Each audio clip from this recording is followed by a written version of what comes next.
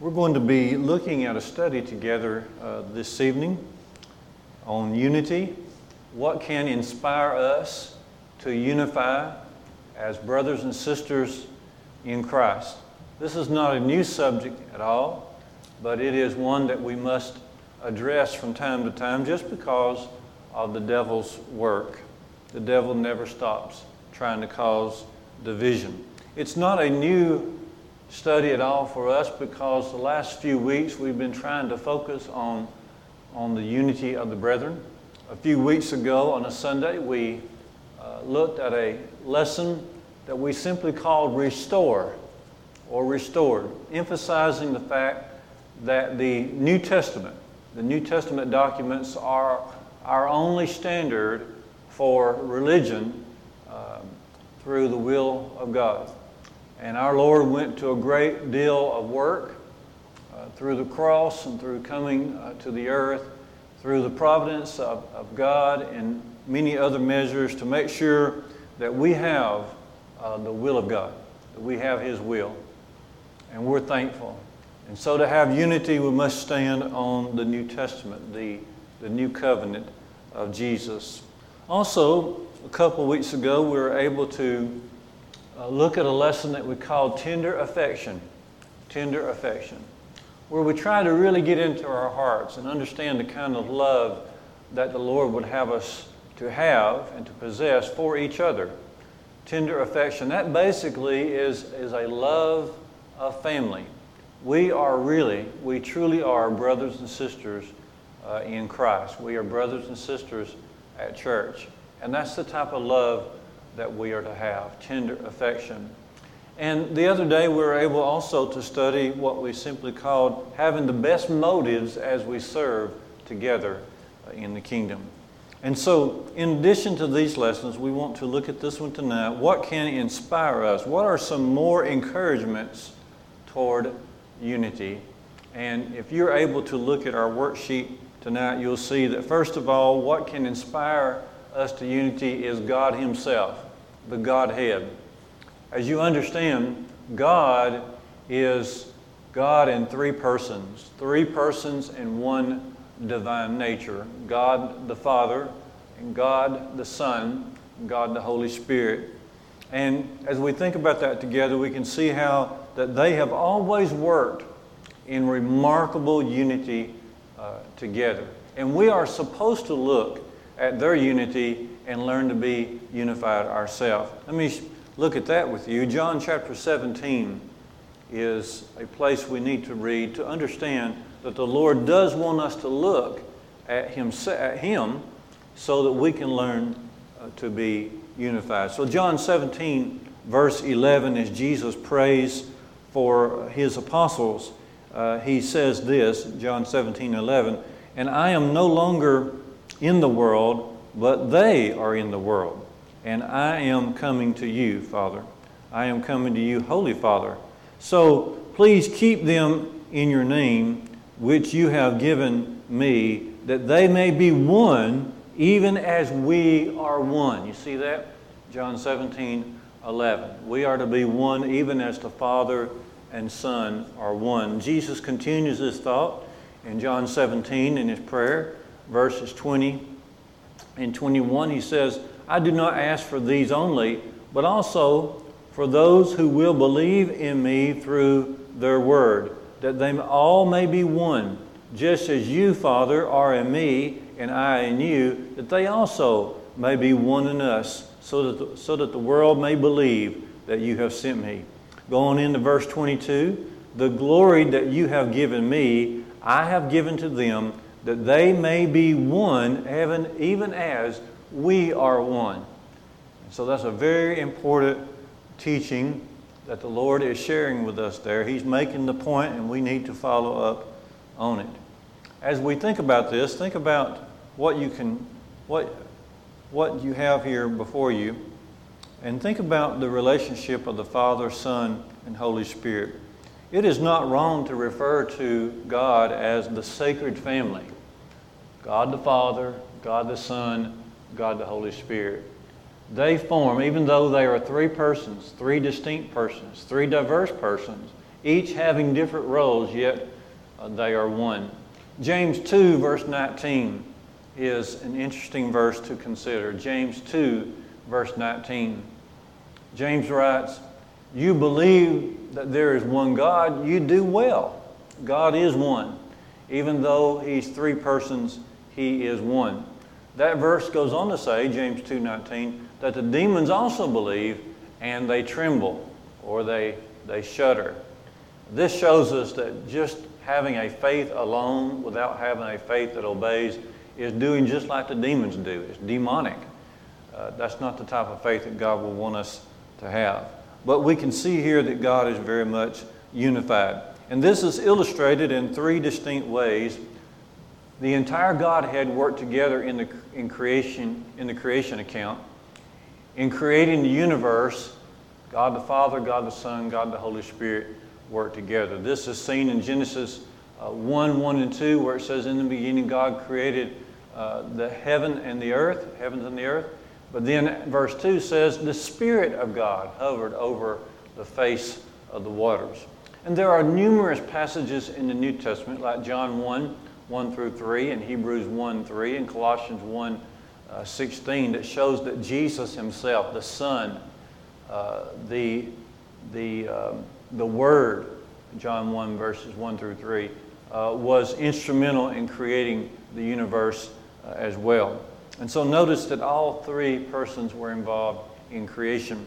I want us to especially emphasize that all three, the entire Godhead, was involved in bringing salvation to this earth. And there's one passage I want us to notice, Galatians 4. Please turn over in your Bible to Galatians 4, which will illustrate this very idea that all three were involved in the salvation process, which is not surprising, but it's good for us to see it as Paul writes it here. Galatians 4, verse 4, "When the fullness of time had come, God sent forth His Son, born of a woman, born under the law, to redeem those who were under the law, so that they might receive the adoption as sons. And because we are sons, God has sent the Spirit of His Son into our hearts, crying, 'Abba, Father.'" So notice all three involved in this process of making us sons of God. God sent forth His Son, and then when we obey Him, then the Spirit of God comes into our hearts. Notice how you become sons, Galatians 3, 26 and 27. You see in Paul's words here, verse 26, "We are all the children of God by faith in Christ Jesus. For as many of you as were baptized into Christ have put on Christ." And so God, the Father, Son, and Holy Spirit, all involved in us becoming Christians, in our becoming children of God. But also this is illustrated when you think about the Bible being inspired. We said a moment ago that what brings us together, what we stand upon together, is the New Testament. And God, the Father, Son, and Holy Spirit were all involved in bringing us the New Testament. Look quickly with me to John 14, 15, and 16 and see that explained in your Bible. John 14, around verse 26, and then John 15 around verse 26, and John 16, 13. But notice how that Jesus is going to be promising that the truth would be be revealed to the apostles sometime very soon. Actually, it would be done on the day of Pentecost. But notice how He is promising this, and notice carefully the words that are used. So John 14, 25 and 26, "These things I have spoken to you while I am still with you, but the Helper, the Holy Spirit, whom the Father will send in my name, He will teach you all things and bring to your remembrance all the things that I have said to you." So notice that the Holy Spirit will come upon the apostles. It'll be sent by the Father in the name of Jesus Christ.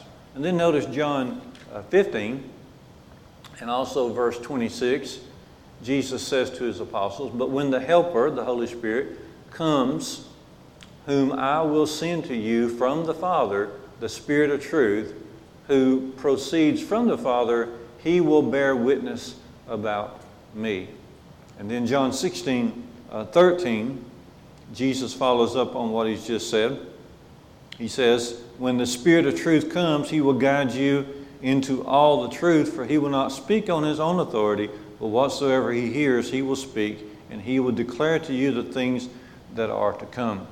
This Spirit coming upon the apostles from the Father in the name of Jesus Christ would help them to remember what Jesus has taught them. It will help them to bear witness about what they have seen concerning Jesus. And then it will declare more, they'll be able to declare more of the truth that Jesus wants us to know, and then also declare the things to come, such as the tremendous hope that we have in heaven. And all those things we have in the New Testament. Okay, so by looking at the relationship of the Father and the Son and the Holy Spirit, we can see that it is possible, and it's all that to be unified, but also that the Lord would have us to follow his example to be unified.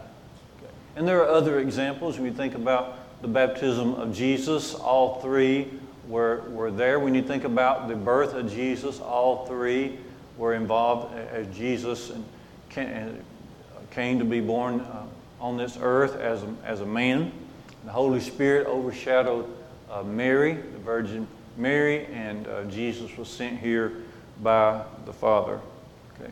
So that's one inspiration that we can find toward unity, and we see that in these scriptures. The reason I wanted to mention this first is because Jesus plainly says, we want you to be one just as we, the Father, Son, and Holy Spirit, are one. All right? A second ideal that can inspire us to unify is to look at the examples of the early Christians that we read about in the New Testament.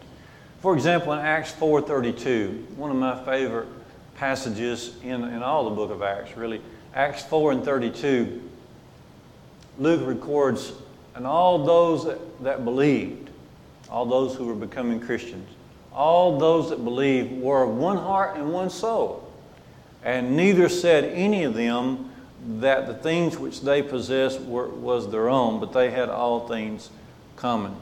One of the qualities that helped them to unify so much in those days was the unselfish spirit that was part of the hearts of the early disciples. And so they were all together. And you'll notice on your sheet, or you'll notice on the worksheet, that one particular quality they had was they were able to work through challenges. And challenges do come. And brethren, because we have the same goals. And basically our goals are to glorify God, to help others come to know Christ, and then help each other get to heaven. Those are our big goals. We cannot lose sight of these goals.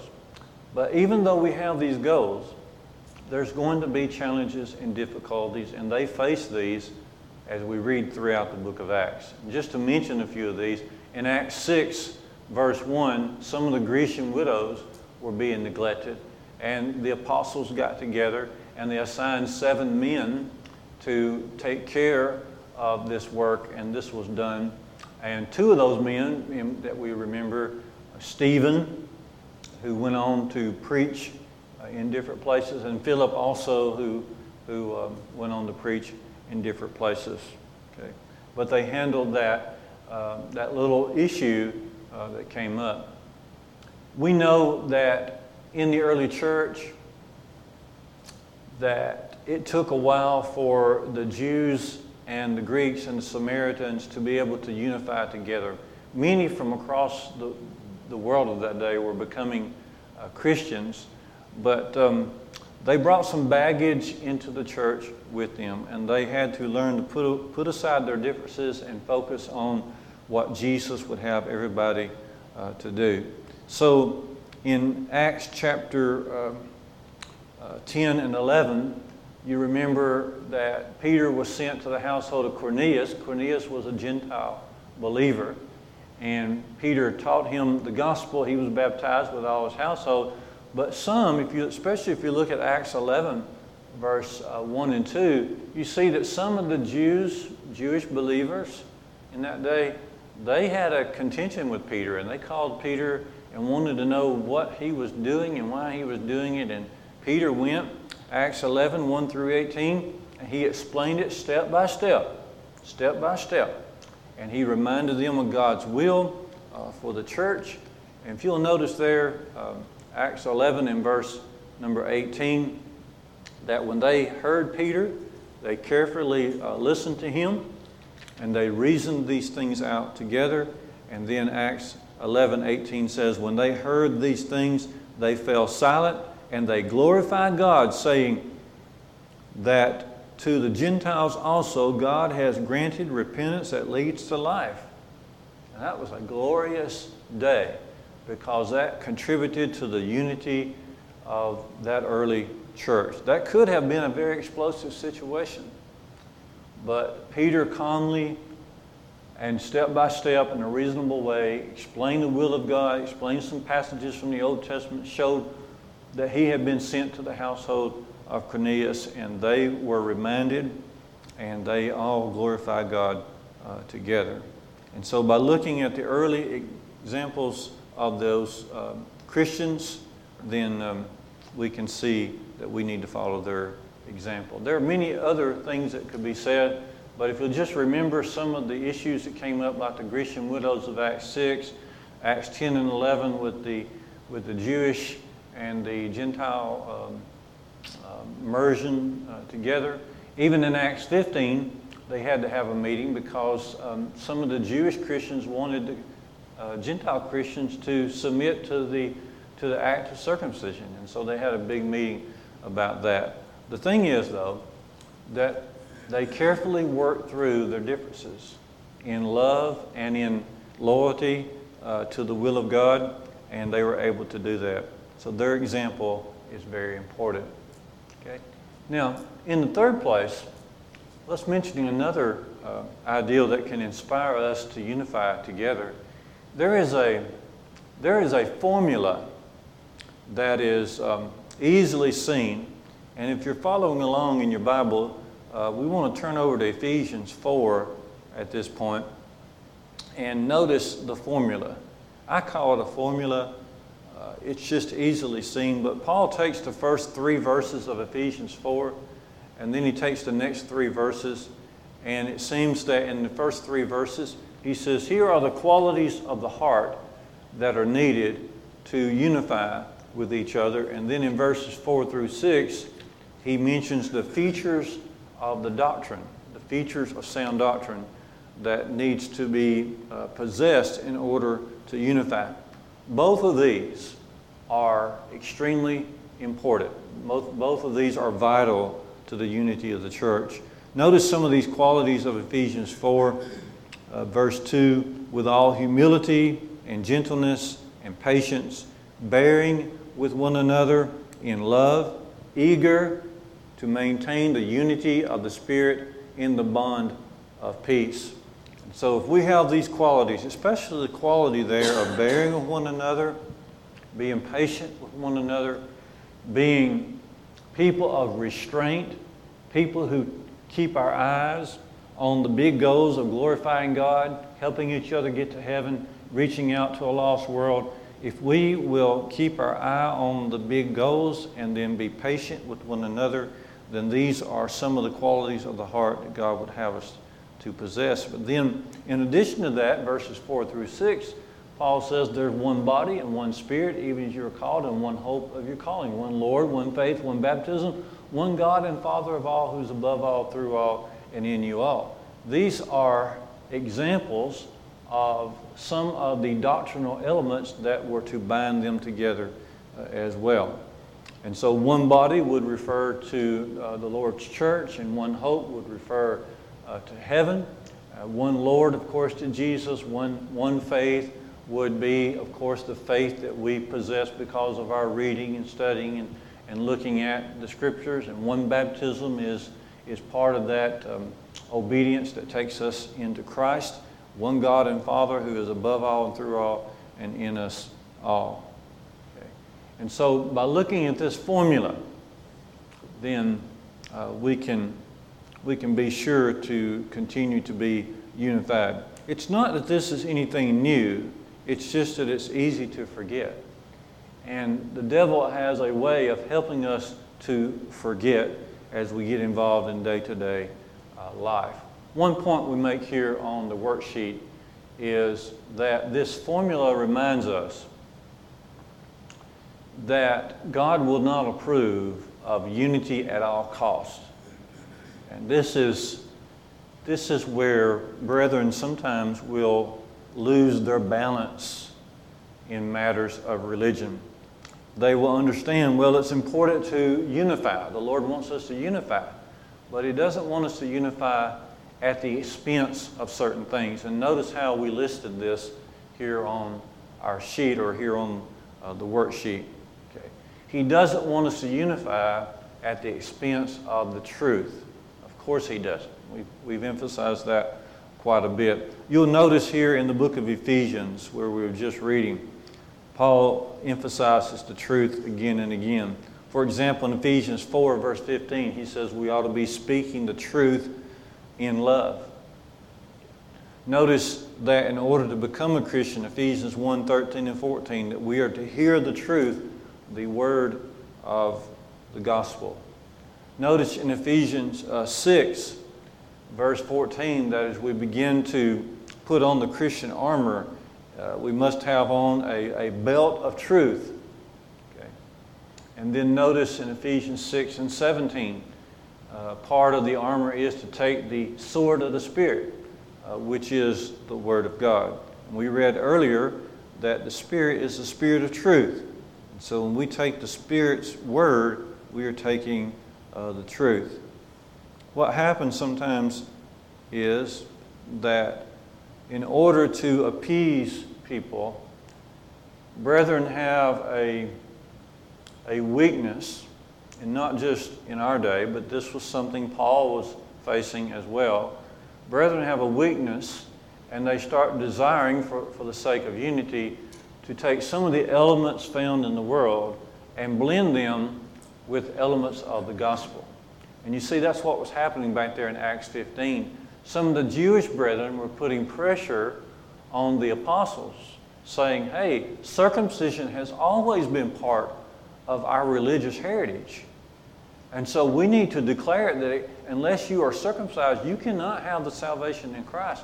Well, that was not right. And Peter stood up there in a wonderful speech. And if you have time, read it, Acts 15, 6 through 11. It's an amazing little speech that Peter gives, but he brings a balance and a calmness to that situation, which is really inspiring. Okay? And so, but that's what happens, and that's why we say we cannot have unity at the expense of truth. And there is that temptation to try to appease part of the world, and we see even that happening today. And we see brethren, we see good, sound people who will try to appease or try to create a unity at the expense of something that the Lord teaches. Some of our brethren, and I'm thinking of a couple of congregations in the southeast on my mind right now, who have opened up an extra service on Sunday morning. And in that service they have mechanical instruments of music being used. That later in the morning, at 11 o'clock, they will have a regular service that doesn't have mechanical instruments of music. But the early service now has instruments in that. That is what happens when we begin to try to unify at the expense of truth. But also, we don't need to unify at the expense of holy living. And Paul seems to emphasize that greatly here in the book of Ephesians. He says we need to be unified in Ephesians 4, but he says in Ephesians 5, he says we cannot have any fellowship with the unfruitful works of darkness, Ephesians 5, 9 through 11. In fact, if you read from Ephesians 5, 3 onward, you'll see Paul listing things like fornication and adultery and idolatry and greed and other things that will plague a Christian's personal life. And he says we can't have that. Okay. Part of being unified is to walk according to the commandments of God. One verse that I would really like to spend time on is in 3 John verse 6, where he says, "This is the love of God, that you walk after His commandments." See, we want to unify together, but not at the expense of holy living. One thing that we must realize, unity is not just about what we do together. Each member of the body of Christ must live in a way that's pleasing to God in their daily life as they personally, on a daily basis, shine the light of Jesus wherever it is that they're having to go every day. And if that's not happening, if that's not happening, then that creates a division within the body. See? So not at the expense of truth, not at the expense of holy living, and certainly not at the expense of the dignity of a faithful brother. And that's why we've been emphasizing tender affection and having the best motives possible. Okay.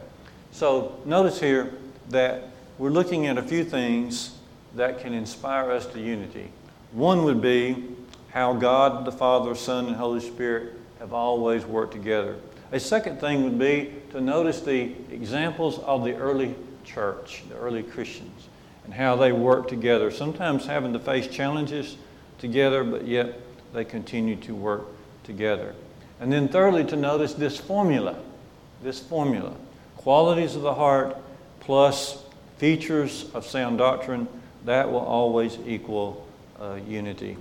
And then in the fourth place, I want us to notice very carefully that in order for us to be unified, we need to keep in mind the opportunities that come our way when we are unified. We go back to that statement that Jesus made in John 17. I want you to be one as the Father is one. I want you to be one so that the world may believe. You see, that the world may believe. Unity brings opportunities to reach out to a lost and dying world. The early church was a diverse people. I think about Jesus in his band of apostles, that he put together Matthew the tax collector and Simon the zealot. A zealot was someone who dedicated their life to work against the Roman government. Okay.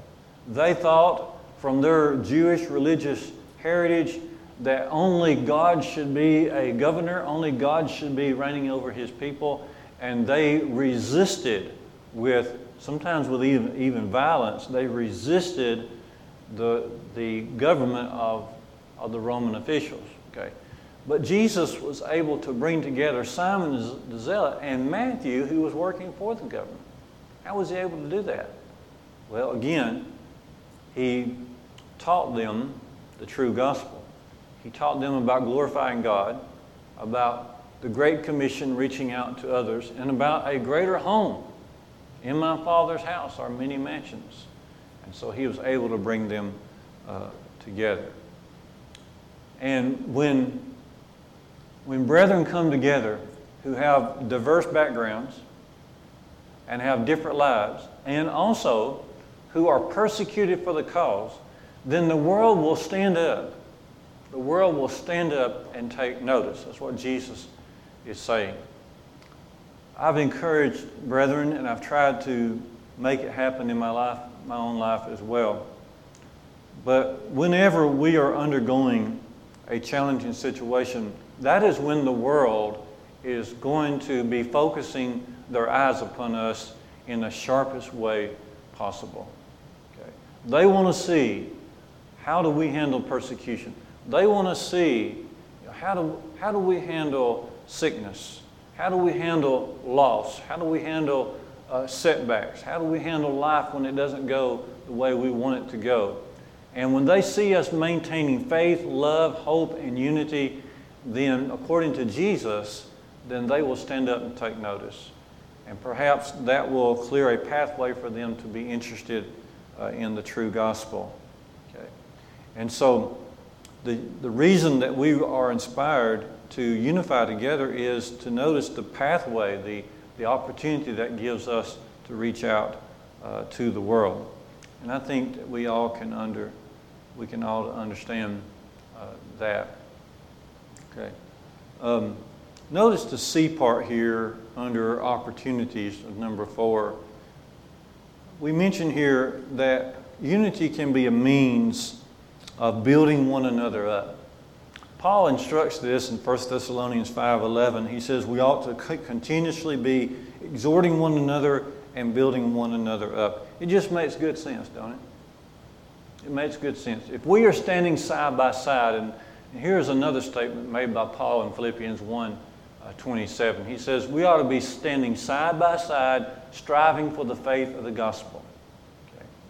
We're like soldiers, and we're in a war. Okay. And when we stand side by side, then we will help each other along the way. Notice this passage from Ecclesiastes 4 that is always a good one to read in association with unity. And it may be that you haven't seen this in a while. Ephesians 4:9 through 12 addresses this very theme. I want to read it for us. Ecclesiastes 4, 9, 10, 11, and 12. The inspired writer says, 2 are better than one because they have a good reward for their labor. For if they fall, one will pick up his fellow. But woe to him who is alone when he falls, and has not another to lift him up. Again, if 2 lie together, they'll keep warm. But how can one keep warm alone? And though a man might prevail against one who is alone, 2 will withstand him better. A 3-fold cord is not quickly broken. And notice the last part of what the wise man said there. You might be able to fight against a false doctrine by yourself, but how much better it is if there's another who is standing beside you and also fighting this false ideal or this false way of living. So 2 are better than 1. And so we see here that we are inspired to unity because of the opportunities that unity will bring. We didn't mention the B part here. It's kind of self-explanatory, but if you read through the book of Acts, you'll see that along with the preaching of the gospel and the reaching out with the gospel to the world, the brethren were continuously unified. Okay? And that helped the gospel to go forward in a more effective manner. Okay? And then finally, I want us to notice number 5 here, and that is we are inspired to unify because of how ugly division really is. There's nothing more disgusting than for brethren in Christ to claim to be brethren and yet to be divided and to not have the qualities of love that are taught in the New Testament. And the consequences of that, of course, is that we will lose our souls. And trying to think about the time, I wanted us to be done just next couple of minutes. But to emphasize this, I want to read a couple of verses from the book of Proverbs. And I'll start with chapter 16. Let's look at Proverbs 16.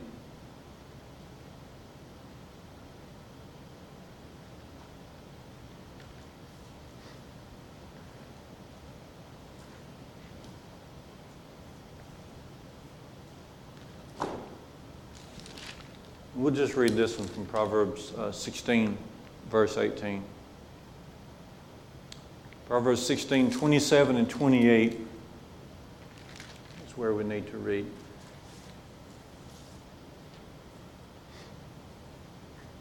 This is just to illustrate how ugly division can be.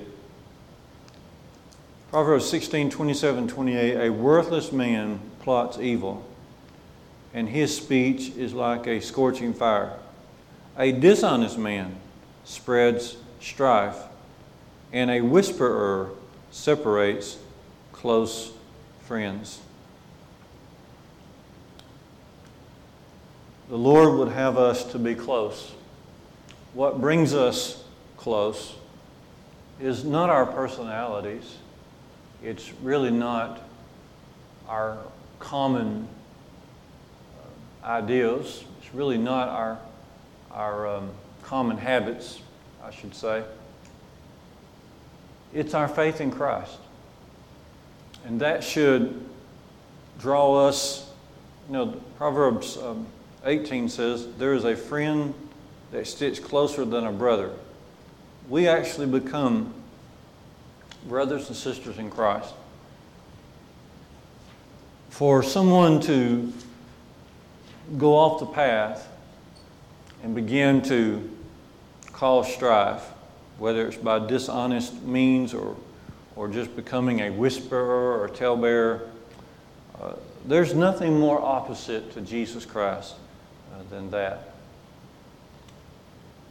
It would be interesting to notice how often Jesus uses the word one. When he uses that word, he often is illustrating unity. Unity. In John 10 and verse 16, Jesus says, I am the good shepherd, and there is one shepherd and one flock. One shepherd, one flock. He often said, as the Father is in me and I am in the Father, so I want you to be in us so that you can be one just like we are. In John 10 and verse 30, Jesus says, I and the Father, and we are one. We are one. And so I wanted to notice with you this evening a lesson that is really built on the other lessons of tender affection, adhering to the New Testament ways of teaching, having the proper motives as we serve. I wanted to add to that there are some other encouragements that can inspire us to unify. And these are simply the example of the Godhead, the example of the early disciples, the obvious and peculiar formula for unity that's found in the New Testament, and to see that we are never to be unified at the expense of truth, or at the expense of a faithful brother, or at the expense of holy living. To see that the very fact that our unity can help reach out to a lost and dying world ought to be an inspiration enough for us to unify. And then finally to notice that we are inspired by the consequences of division. We could say a lot more about that, but we're going to draw this to a conclusion.